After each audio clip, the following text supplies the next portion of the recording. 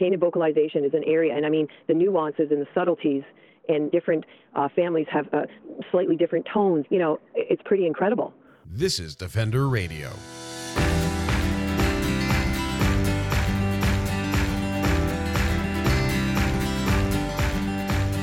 I'm Michael Howie, and this is Defender Radio, the podcast for wildlife advocates and animal lovers, brought to you by the Fur Bearers. How can you tell the difference between a wolf and a coyote? What's a coy wolf? Do they live alone or in packs? And are those packs like wolves, or are they different? We asked for questions, and we got them. A few weeks back, I asked on social media what your questions would be for Leslie Sampson, founder and executive director at Coyote Watch Canada. You answered, and then you kept on answering. Between Defender Radio and Coyote Watch Canada's social media, we had 2 packed pages of questions to go over in this recent interview. And I gotta be honest, we didn't get to all the questions. This episode is already pretty long, but we may be able to use some of those questions to create blogs for our website, so stay tuned on that. And because this is such a long episode, you'll be able to find some time codes for specific topics in the show notes in the coming days. For now, let's dive right in with my good friend, Leslie Sampson of Coyote Watch Canada. To start, I want to talk about coyotes mating and coyotes being protective of their den sites, because right now, we're at the end of May. Coyote pups are coming out, and we're hearing a lot of these things. It's messaging that you and I and other people in this field are used to hearing year after year after year, and that is the coyotes are out. They're going to protect their young. Be on the lookout. So let's start with, what are coyotes actually doing this time of year? So they are, first and foremost, everything in canid family is all about those wee pups, this year's pups. And sometimes that can mean one of the older siblings coming back from, being on their own to help mom and dad raise this year's litter. It doesn't mean they're going to stay around. They do come back, and each family is so different. And so without generalizing, it's just sometimes folks will say to us, we always saw the same pair, and then this third one, we keep seeing this third one hanging around. And with all likelihood, that's one of the yearlings from last year, right? And so everything is about, making sure that those pups are receiving not only the parental protection, but all of the nourishment and all of the teachings that go hand in hand for them to grow and mature and meet those seasonal milestones that will truly, prepare them to be at one day on their own as a coyote adult. It's very much the same as how we raise our children, just condensed and with more fallen fruits, vegetables, and mice, pretty much. Absolutely. And oftentimes we find when folks in a community understand what those seasonal developmental stages are for wild canids like fox, coyotes, and wolves, they have a better understanding, because if, for most of us, we have a family dog in our home. And when you look at dog development in coyote world, though, those animals, when you think about it, they are really prepared if they needed to disperse in the fall time. So that's a very short window of development. And so oftentimes when they're now at the end of May, they will be on their way, probably heading towards a rendezvous site or a safe zone. And that's an area that mom and dad choose for those pups to essentially hang out in while mom and dad forage and hunt. And they go back to that area and bringing those food resources and other could be playthings like feathers and bones and golf balls and fishing lures, depending on what's in the environment.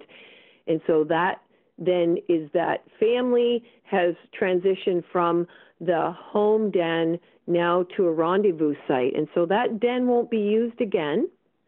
And if it's available and clean, it won't be used again till next springtime by this family. And that is one of the probably the most confusing aspects of coyote milestones, is that people think that they're living in the dens all year round. And, one thing we do find now in urbanscapes, there is an assumption by many folks that are, in advocacy, first response, wildlife businesses that are tasked with wildlife proofing properties and humanely moving out wildlife. Oftentimes, a coyote family might only have one den in an urbanscape. So we try to work with folks. Right now for Coyote Watch Canada, we're getting a 10 to 1 fox calls. So we're seeing a different dynamic with fox in the community this year. It's always interesting. Oh, so I just got a beard hair in my mouth. Ew. Yeah, I know. I'm keeping this in, by the way. Ew. Because this is the glamour of podcasting with a big beard. Thank gosh to see what we really look like. I'm drinking cup. My beard's been growing out because we're not allowed to do anything, and that is making my face sad. So it's crying hair. And I got and the problem, my mustache gets in my coffee. Then I sip my coffee. And I get hair. I know, it's terrible. At least I can tell it's mine. So, yes. Anyway, well, Jay, you can't blame JJ because that hair would be really fine, and you'd probably swallow it. Mm-hmm. Anyway, back to coyotes.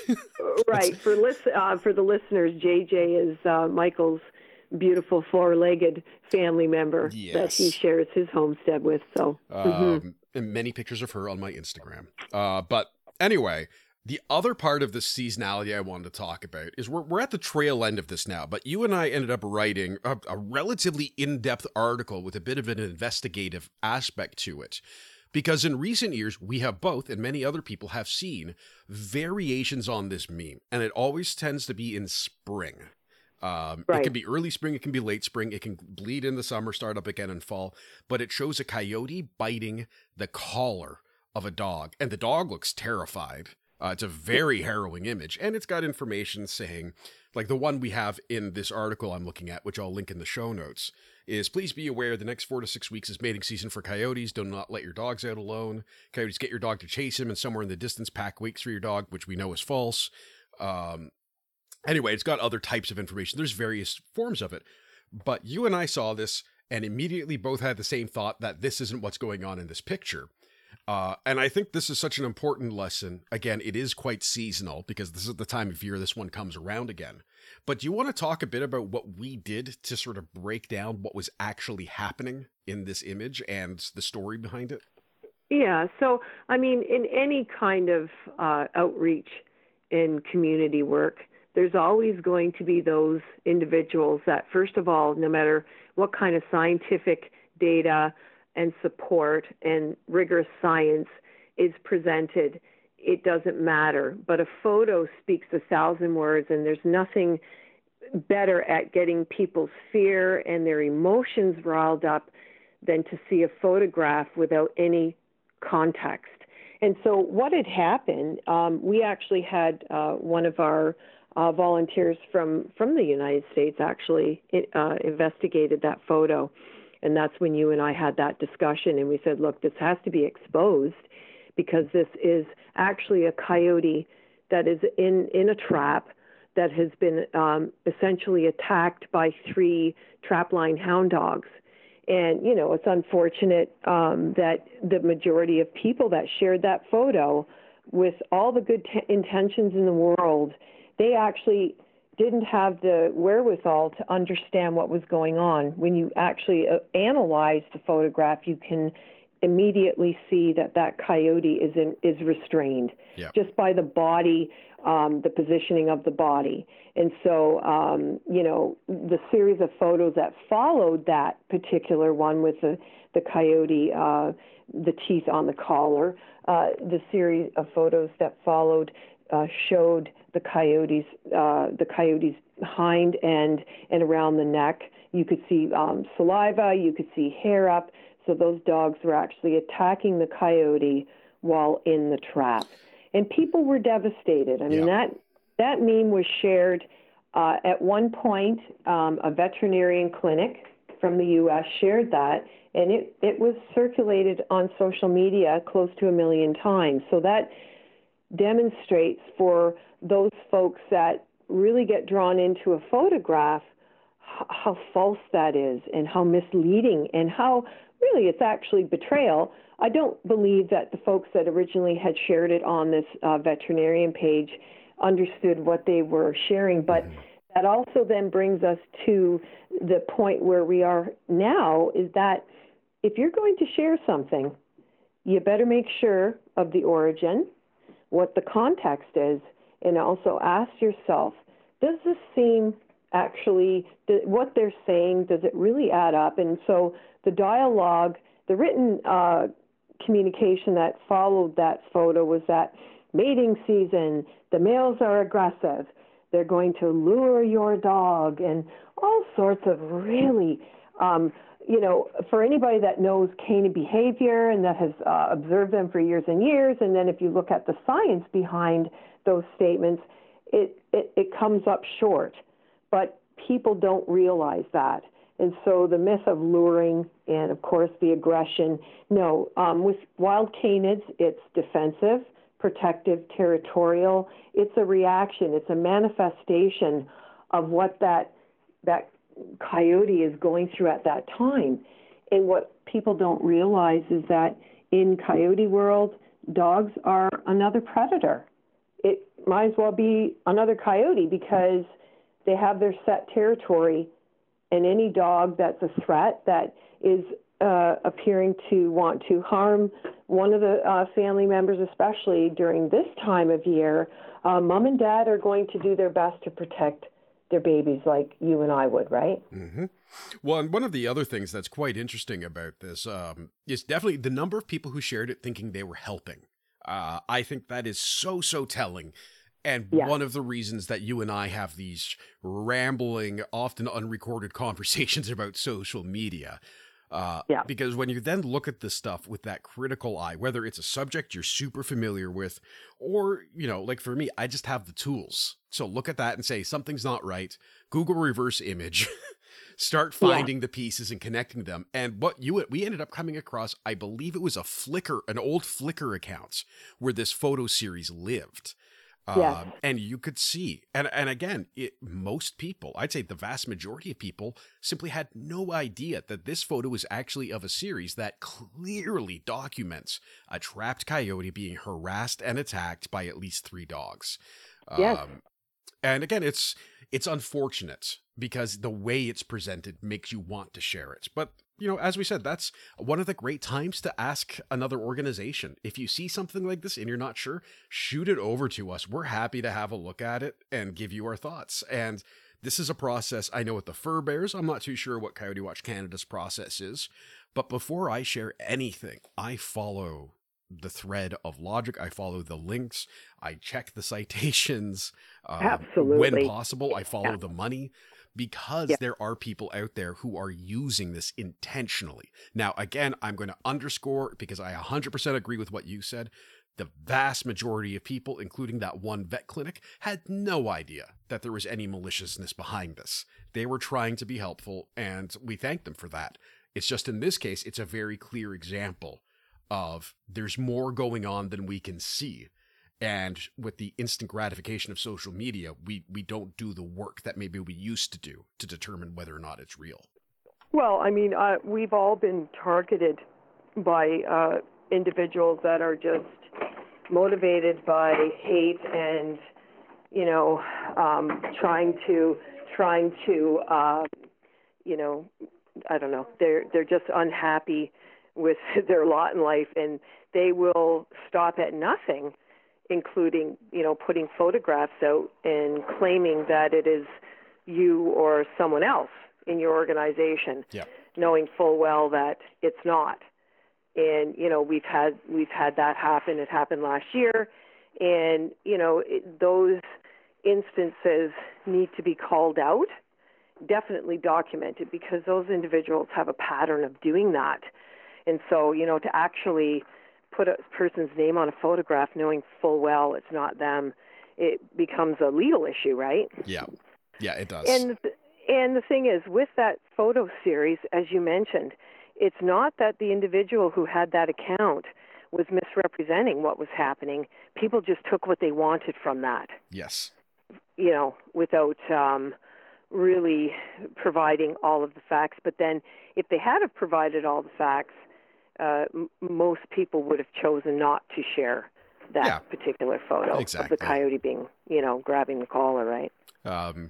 Okay, well, on that note, let's dive into our questions. So a few weeks ago, we had put out to people, what are your questions about coyotes? And we got a ton of awesome responses on both Coyote Watch Canada and the Fur Bear social media, as well as a couple directly sent to me.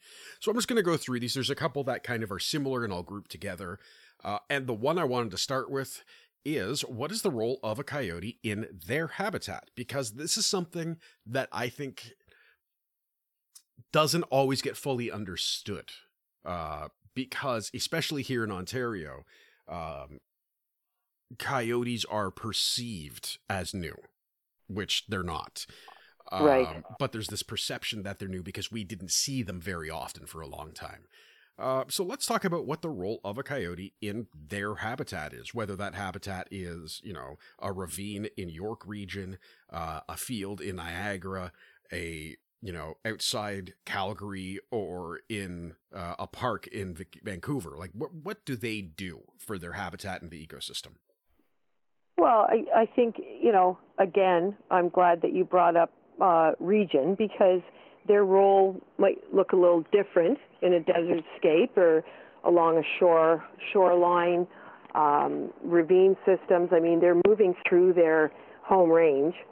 There is that transient coyote that will have a different impact on an ecosystem, but they're moving around quite a bit. They don't have a territory of their own, so they really need to work a little bit harder at, redefining where their food sources are.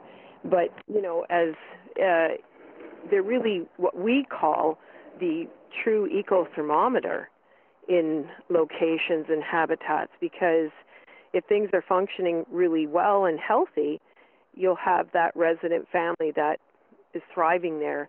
If human food is being introduced, there's artificial food sources available, then that is going to also influence, family survival. And so if the landscape is really conducive to having, two pups surviving and remaining in that territory during the next year, but then somebody is leaving piles of dead stock or dead deers out from hunting, that could influence the survival. But their main source of diet is going to be what is local. So it could be anything from snails to nuts to insects, definitely carrion. They clean up animals that have died, and oftentimes you'll see a coyote running down the street. You can't really identify whether it actually killed the animal or not, because they will grab roadkill and take that back to their family or eat it for themselves. And so they really do help keep those species that are hosts for ticks down, the voles and the mice, any of those small mammals. They consume a lot. I mean, we were observing the head of the family, the female.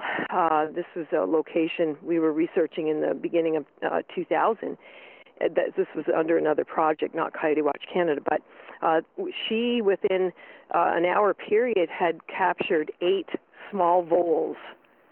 Wow. And I mean, that's incredible in 1 hour. That's better than like a professional pest company could do.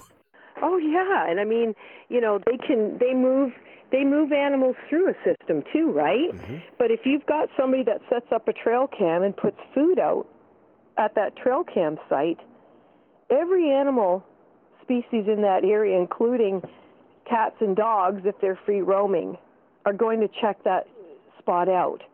And if that location consistently has a false food source there, that's going to change coyote behavior. And that's what we don't want. We don't want coyotes hanging around in a backyard. We don't want coyotes, going to a location because somebody thinks that they need to eat, or they feed, they're feeding coyotes because they think it'll keep them from, killing their cat, which should be in a catio or indoors anyway. And so they are very good. They're creative and natural foragers and hunters. And we just need to make sure that we don't interfere with their ability to navigate throughout their territory and decide whether it's viable or not for them to stay. Well, and talking about what they eat, I think it's really interesting because you and I both saw reference to an urban study in progress that claimed something like 22% of an urban coyote's diet is made up of cat. And what got me right off the top was this person, this researcher, indicated in their language that coyotes kill and eat cats, and it makes up 20% of their diet. But that's a massive inference from the data. The data is that they consume matter from cats. Right. And when you start, and again, I can look out my window, my tiny little basement window, any given day of the week, living here in an urban center, and see a cat outside. And once a week, I see a dead cat outside. Yeah. We've got outdoor and feral cats here, and they are most often, I remember working for the newspaper one time, this is going back many years, I wrote about I think it was in the first quarter of the year, something like 200 cats were found on the side of the road by local animal control. Yes. And they said, we can't say that these were all killed by cars, and we can't say that ones that weren't right on the road and were 10 meters away weren't killed by cars, but it gives an indication of the volume of that issue. And that was in a suburb. So you can imagine in a city, there's likely even more. So when we hear this, we also then need to interpret the data for what it's actually saying. The data is saying that in this case, this specific data set is indicating that a coyote's diet, on average, based on several in one area, that's key. The location, the time of year, because if you did that same scat analysis a year or 2 years later, that would be the marker on whether that actually is a realistic assumption based on the data of scat analysis. So it's really, really important because most of the scat analysis is not identifying roadkill. Yes. They're going, or they say undefined domestic animal. Dr. Shelley Alexander's scat analysis out of Calgary was amazing because there was only, I believe, six scats, I think 6 or 8 scat analyses that demonstrated any kind of domestic animal, and they couldn't really identify. And so of that, though, how much was roadkill? And in an area, I think the one research paper you're referencing, I do believe, is the LA paper. Yeah. It was Los Angeles, just for everyone to have context. It's a big city. Well, and how many of them met their demise because of human interference, right? Oh, exactly. Exactly. We don't know. Yeah. And so, but for somebody, a layperson, to look at the research and not really understand how that's relevant and how do we look at it and use rigorous scrutiny and what does the data actually mean, it can be overwhelming. Oh, yeah. And that's the thing is, I'm not even looking at the data itself. I'm looking at how the data was presented, because it's assuming intent. And this is something of side note that's actually really big with anxiety disorders, is assuming what other people are thinking.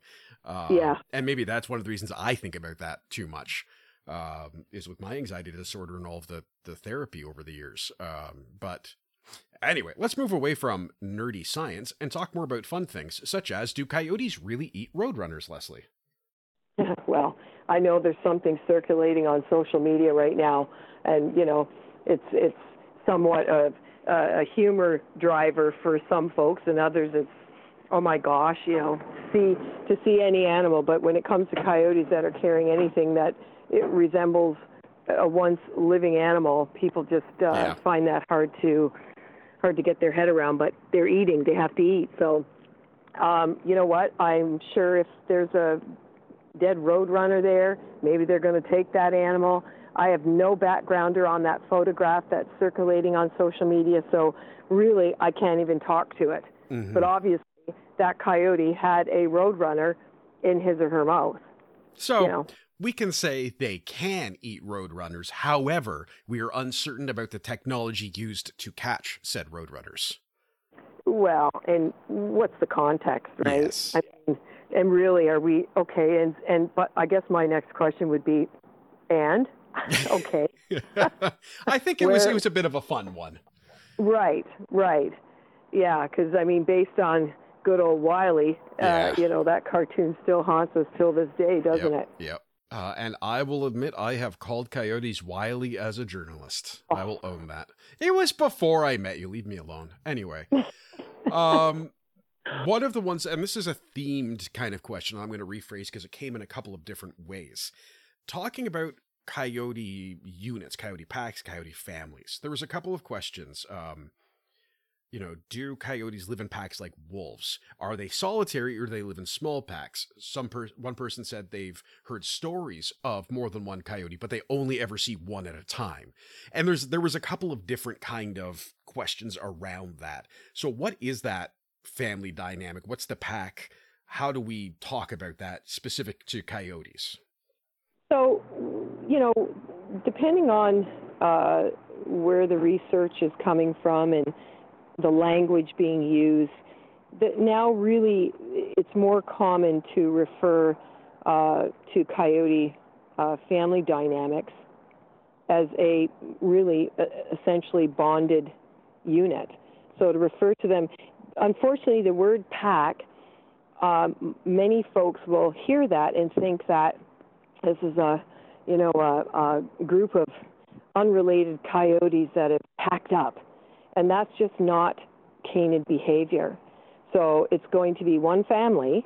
And I mean, Dr. Stan Gert did just absolutely fantastic 2-decade research on families and how they use the landscape. And so that was outside of Chicago, right? Yes, yeah, just amazing data. But it does demonstrate that coyotes are very territorial in the sense that they really do respect the neighboring coyotes, whether they're related or not, in some coyote families. And you can, look up, Dr. Gert's recent presentation that he did in Ottawa, and they will often give up sections of their territory to their offspring. And so you've got related family members sharing a particular landscape. But the transient coyotes that are working around those areas, they really don't have a home range, and so they're utilizing those fringe territories and keeping out of the way of that home range pair. And so, most folks see one coyote, but that doesn't mean there's not a family there, and sometimes they might see more, especially come early fall. They're going to see those sub-adults, those juveniles that are, their growth spurt in the last few months. They're going to look in similar size, but still quite, small compared to their adult parents. And so, we look at them as family, the same way that, wolves have their families. And on that note, we had a great one. It's a twofer. How to tell coyotes, wolves apart, and how do coyote tracks differ from dogs and wolves, which are two kind of separate ones. And I think we've got a real opportunity to talk about the Algonquin wolf here, too. Yes. So, oftentimes you have to look at more than just the track. And, we often are doing consultation on tracks, and, they don't realize what they need to do while in the field to really have a valuable sample set. You've got to have, get at least 3 to 6 or 8 tracks that you can see. There is opportunity to look at one track, and you can see with the coyotes, their 2 nails at their front paws, the nails come a little bit together, and they don't spread very far apart because they are very light. But it's the pattern in which they move.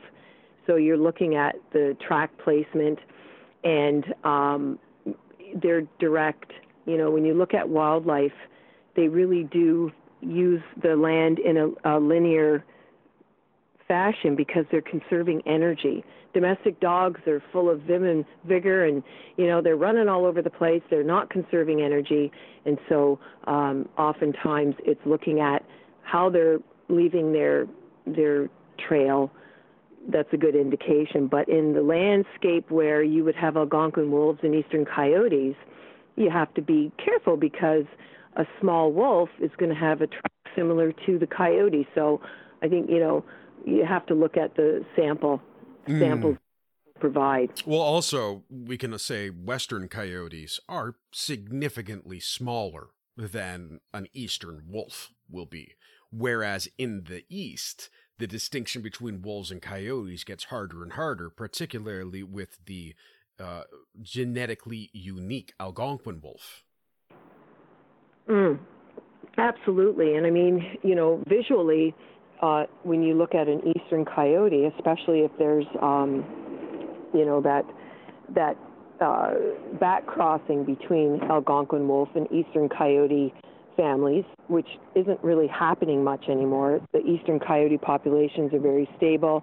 The Algonquin wolf, they are under threat, and so they are staying within their own genetic pool, so to speak. But there are areas up north of Algonquin where you have the Algonquin wolf as a conduit for genetics between the gray wolf and the eastern coyote. And so a lot of times, without actually doing the DNA sampling, and that could be hair or scat, it's pretty difficult. If you look at a gray wolf and you look at an Algonquin wolf, you absolutely can see that there is quite a difference. But if you're looking at a young Algonquin wolf and an eastern coyote, it can be pretty tough. You can't tell the difference without genetic testing. And that leads into the entire conversation about the protection of the Algonquin wolf in the sectors up there, which I don't know if you and I talked about that in an episode. I certainly talked with Hannah Barron from Earth Roots about the Algonquin wolf. I know that. So you can look in the back catalog for that interview to learn more about them. And so Wolves Ontario and Earth Roots has done extensive work, Ministry of Natural Resources and Forestry, just amazing research on the Algonquin wolf, the eastern coyote. And so all of that research and the studies that are currently underway are available. But, if you head over to that Wolves Ontario website, which is a sister of Earth Roots, there's great information there. And actually, Hannah Barron, who is also one of our scientific advisors, she's the wolf biologist that was doing the genetic, the sampling, the field sampling for the Ministry of Natural Resources, with the hopes that they could identify different territories for the Algonquin wolf. And on that note, we had a question, and we'll try and keep this one somewhat tight in terms of the answer, because we've talked about this before, and we do have some content online for those who want to learn more, and I know you also have content about this. The question was, when a coyote mates with a gray wolf, do their pups become coy wolves? And this is I think we've probably spent an entire episode talking about coy wolves. So again, check out the back catalog. But let's give this one just a quick, what is a coy wolf, I guess maybe is the best way to start it. So the coy wolf, the term, it's not used accurately. And when people are using the term coy wolf, they're thinking that an animal's half wolf, half coyote. Well, if we're going to go down that road, then all of our dogs, we'll call them wolf dogs, because they've got, if you go back far enough, they have ancient, wolf DNA in there somewhere. That's the origin of our domestic dogs, through that wolf lineage. But, eastern coyotes are not they're not actively mating with the gray wolf. The conduit for that genetic gene pool would be the Algonquin wolf, which has no problem doing that. But the genetics behind, looking at eastern coyotes actively mating with gray wolves is just, there's that whole genetic conversation is interesting, and it's worth looking into. But John Benson has done some great work with that. But I think people need to be really cognizant. We have eastern coyotes here, which some folks want to call them coy wolves. That's, I guess, fine, but they're not half wolf, they're not half coyote. And it's the western coyote and the Algonquin wolf that really is, the western coyote. And there's some, old dog DNA in there too, but, again, where and how that dog DNA was introduced is interesting. And I think when the science, if you look back 20 years ago, the science wasn't where it is today. And so we really didn't know that the eastern coyote was carrying this amazing genetic canid suit from the Algonquin wolf. And the Algonquin wolf used to be called the eastern wolf. And then that changed about 3 years ago. Yep. Ministry of Natural Resources went to the Algonquin wolf as the official name for this species. Which caused controversy, it should be noted. It was, again, from my mild outsider perspective, the argument over what they should be called is it's both soap opera-ish on one hand and then scientifically really interesting on the other, because there are both those camps involved in naming a species. Moving forward, I'm trying to think of how to sort of put all of these together. I want to talk about farmers and agriculture. So this got asked a couple of different ways. One of them was someone saying, I've lived in the country on farms with livestock, dogs, etc. my whole life and never had an issue with coyotes. And I often saw them. Now I don't see them, but other people are constantly complaining. So sort of why do I not see them anymore, but other people are complaining, as well as the question of how can farmers and agriculture have a mutually beneficial relationship with coyotes, which I think is a great sort of spread across those two questions. Well, that's probably a whole entire other show. Which I think we've done, so look in the back catalog to learn more about that too. Yeah, so when we contributed to wolf awareness, Sadie Parr, who is another wolf biologist who's done extensive work in BC, that Rancher's Tool Guide, in that document, it has just laid out wonderfully, and some of the information is based on other programs that have proved successful, that have incorporated some pretty amazing techniques to keep, livestock safe and also celebrate and live in harmony with the native carnivores. So with that, if you look at a particular farmscape, some of the things that were highlighted by the folks that we interviewed for our contribution for that Rancher's Toolkit, the Rancher's Guide, a couple of things that stood out. First of all, they said that they did not remove local food sources. So any of the smaller mammals, they were not actively killing those. They used multi-animal grazing together. They kept some natural areas. They also said, they liked having their local coyote family there, so they knew the family. They were not actively lethally removing them. And one of their number one things was the issue of domestic dogs, especially in rural locations, that they had a huge impact on, their livestock. And so I think there's so much information out there, and each situation is unique and different. Livestock guard dogs play an important role.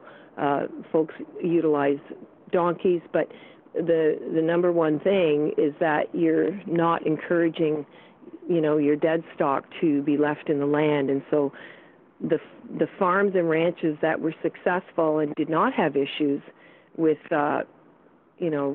coyotes in particular, they were not leaving dead stock. They didn't allow people to use their dead stock as bait piles to, shoot coyotes over. And so I think that's really telling, but there's so much information in those, generational family farms and ranches. And I think we really need to be willing to listen and engage and appreciate the hard work that they do and how they live truly in harmony with the land. And I mean, it's amazing. Some of their strategies are just wonderful. Whether it's outbuildings, some different farmers use each of their cattle has a number.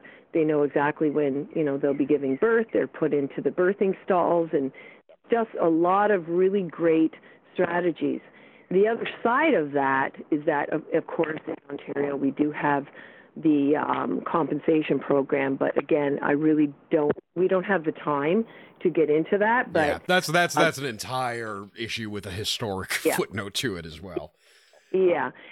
I mean, setting up trail cams in areas where there might be an elevation in predation or situations that, the farming family can't quite put their finger on, that can really disclose a lot of what might be happening in the landscape. And it's pretty telling and interesting when the trail cams go up. What you see is actually happening. It's not often what you think it is. Yeah, and that's a quick anecdote. I got the opportunity to look at the footage from a trail cam up north, and looking at the visitors, it was just fun to look at. But one of the things, and Leslie and I were talking about this before this call,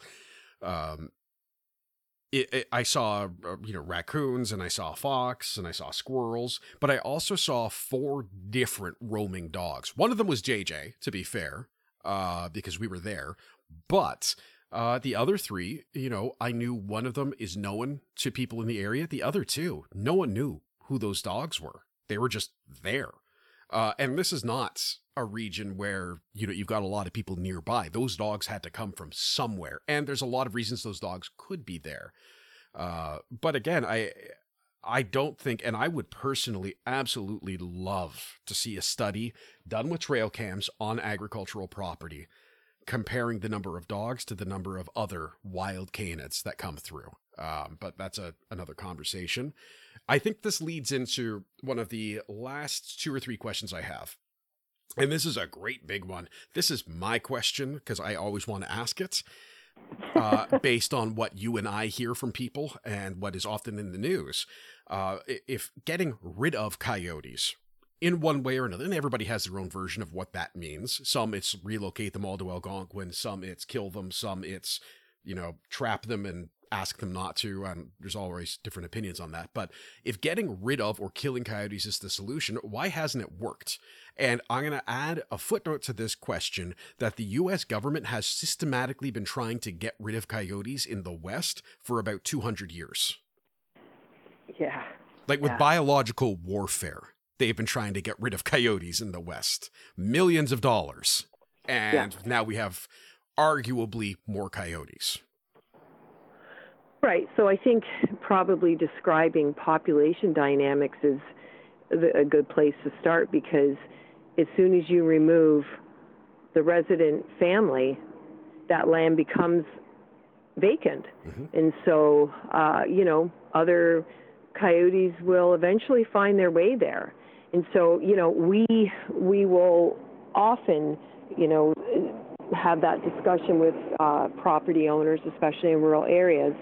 Your canid family, work with what you have, make sure there's no attractants there, and if you do have livestock, keep in mind that any of those animals could become a food source, especially if you're looking at geese or hens, and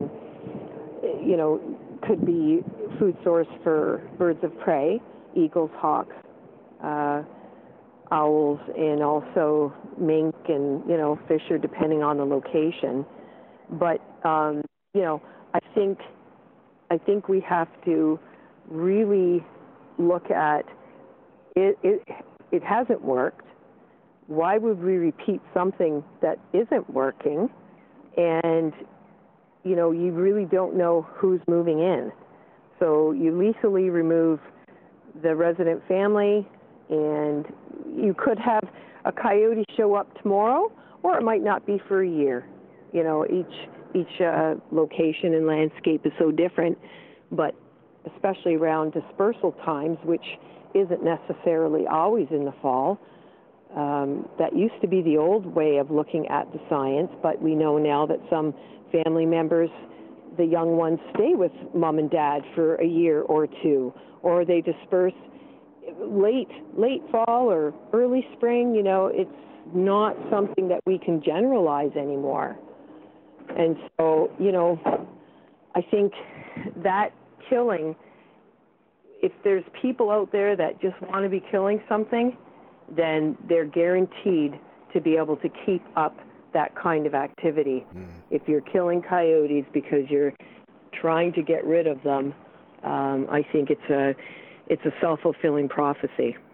Yeah, and that's certainly what we've seen. Again, I think ultimately, anytime I see this, my question is, how's that working out? Because I don't know of a single situation where people have effectively gotten rid of coyotes for the long term. Well, no, and I mean, you will have the folks that think that every coyote should be killed. Yeah. And they're entitled to their opinion. It's not based on science or fact, but it's a feel-good solution. Or, there is that person out there that just wants to be able to kill coyotes. That's a completely different conversation. But, if you're looking at solving an issue, the first thing to do is get those trail cams up, or get folks to do that site visit, that investigation, to see what is actually going on. And, oftentimes, there's issues of people trespassing and shooting, and, livestock being shot at, and, coyotes are really a benefit for farming and ranching families. Yep. If they're doing all the great strategies and, practicing good husbandry, there's a pretty amazing relationship that can be forged between the wildlife there. And, oftentimes we've had folks say to us, yeah, they're keeping the groundhogs down, and, they're getting rid of those rodents. We've got, especially with vineyards, the rabbits will, chew on the bottom part of the vines. And if you've got, natural predators in the landscape, it's really helpful for those individuals that are doing that as a business. Yeah, and I think something, a fun anecdote to include in this, when you're talking about the investigations, the importance of going and looking with a bit of a trained eye. So for the audience who may not know, Leslie and I met originally when I was a journalist in the suburbs, and I went with her on a little investigation around where some conflict had been happening, which she likes to joke about because I was wearing dress shoes and a trench coat, but I did keep up. You did. I did keep up. And I think the other thing that was very revealing of that to me was we saw so much crap. It was remarkable. Blue bins that had just like, it's like a 3-year-old child touched everything, then touched the blue bin. That's what it looked like. It was sticky and it had bits of stuff. And that was every third house had one like that. There were houses that had built gates into their backyard illegally, leading into a ravine to dump garbage. Like, right. Pretty much. And then we ended up finding out someone in the area was actually directly feeding the coyote too later. But like, when you start asking those questions and stop thinking, well, my neighbors wouldn't do this or I couldn't do that, and go just look, sometimes it's surprising what you see and recognize as problems that you just simply wouldn't have thought were possible. Like the area we were in were $500,000 homes. Absolutely. And I think, the the number one thrust for an investigation is to gather the evidence and facts. And so you don't go in there with a preconceived idea about what you're going to see or find or not find. You're basing it on evidence and fact. And some folks don't necessarily want that because maybe it's going to reveal things that have been going on in a particular location that has encouraged coyotes to hang around.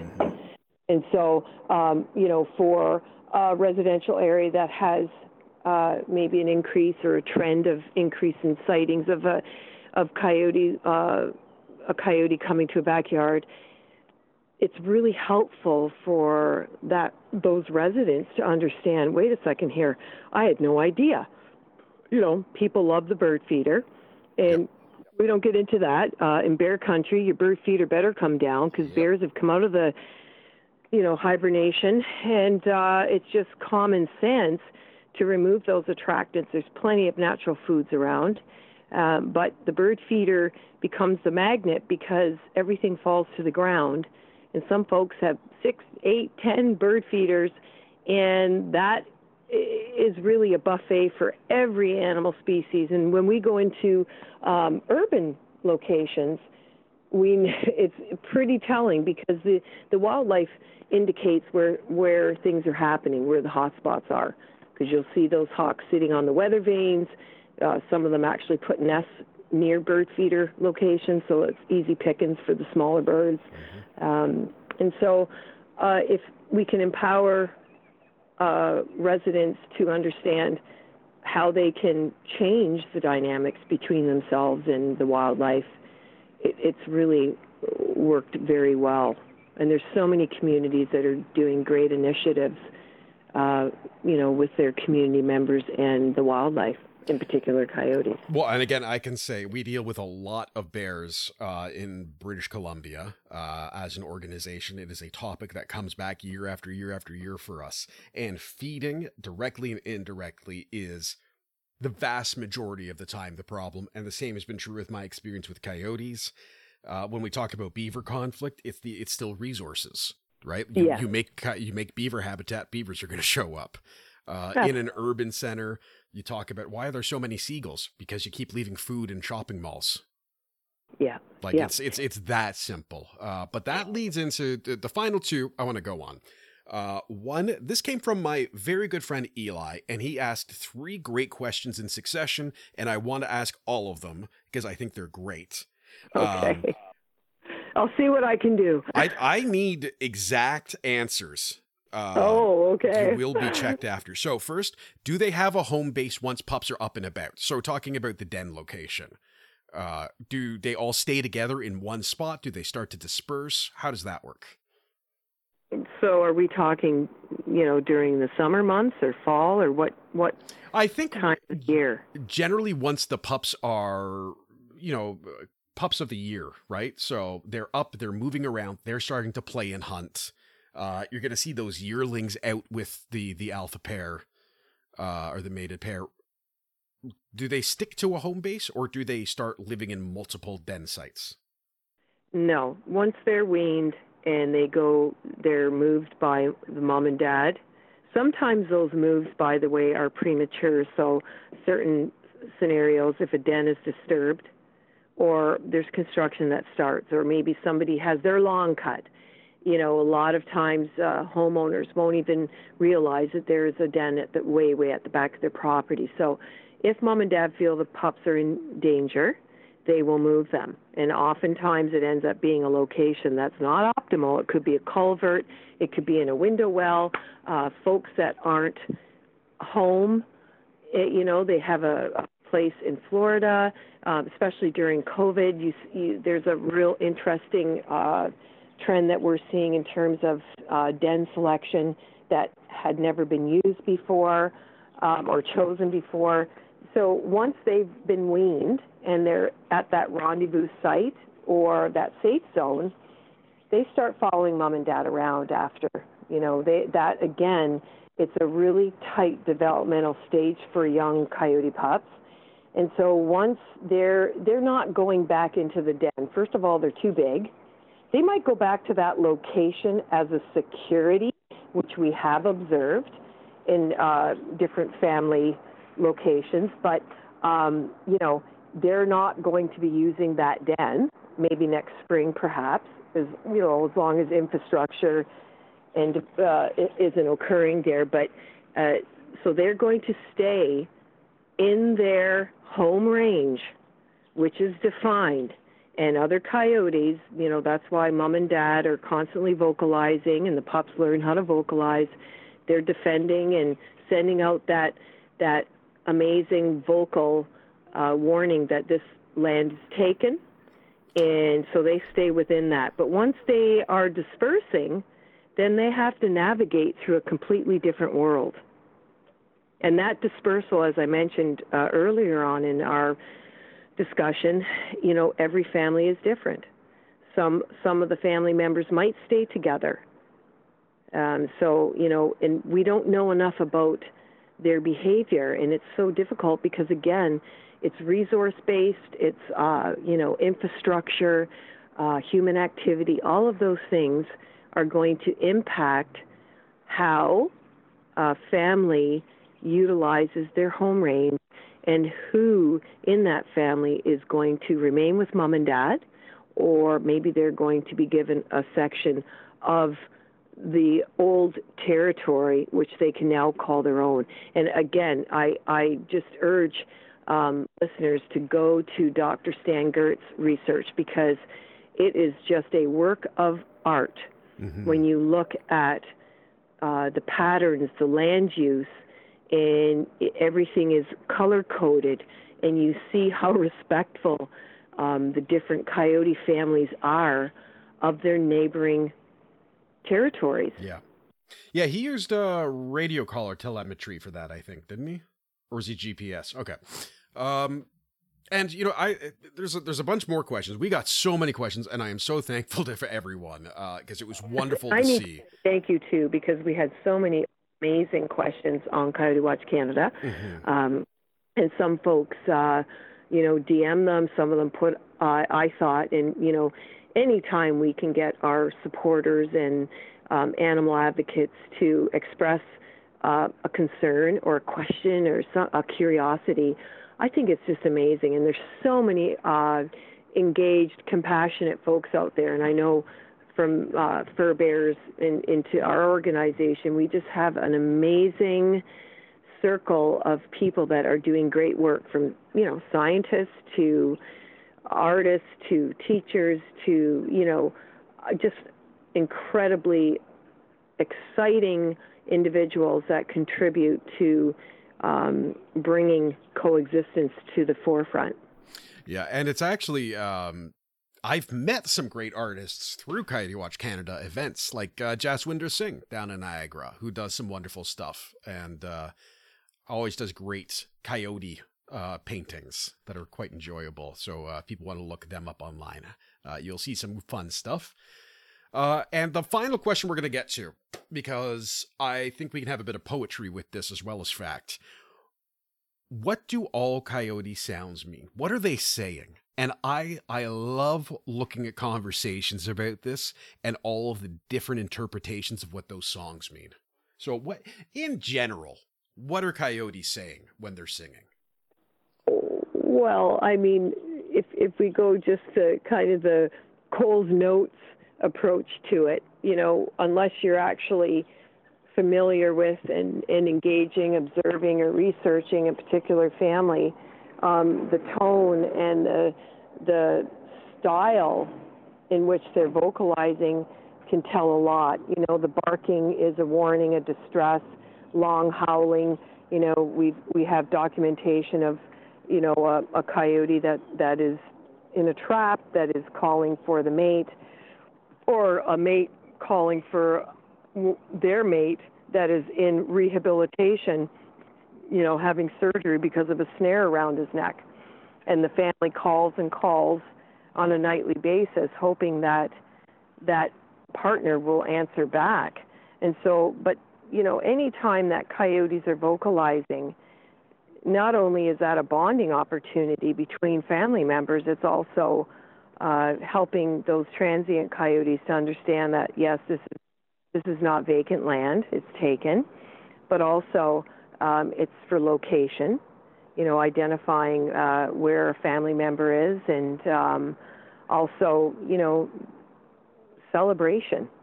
Oftentimes, especially during the mating season, their vocalizations, some families are very vocal, and other times I they're think not. I have those ones living next door to me, but they're not coyotes.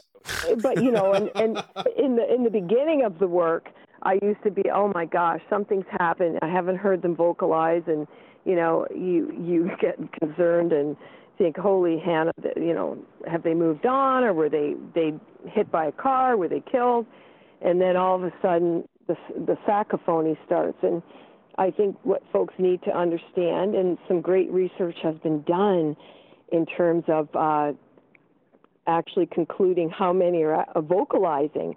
And so it was 2 out of 3 times that, they misunderstood, and they elevated the number of actual coyotes vocalizing, and we use that as part of our public presentations. But so discerning for folks when they're hearing that in the middle of the night, and it sounds like it's really close, and I mean that vocalization can travel over a mile, especially in good weather.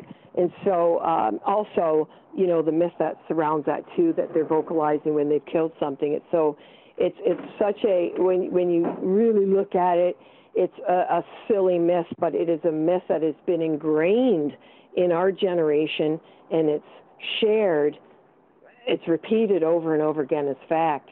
I mean, it'd be like us singing opera, right? It's just ridiculous. They're not going to advertise it, that they're killing something. They're busy doing their work, and I think, for folks, though, that don't understand that vocalization, they don't have cell phones.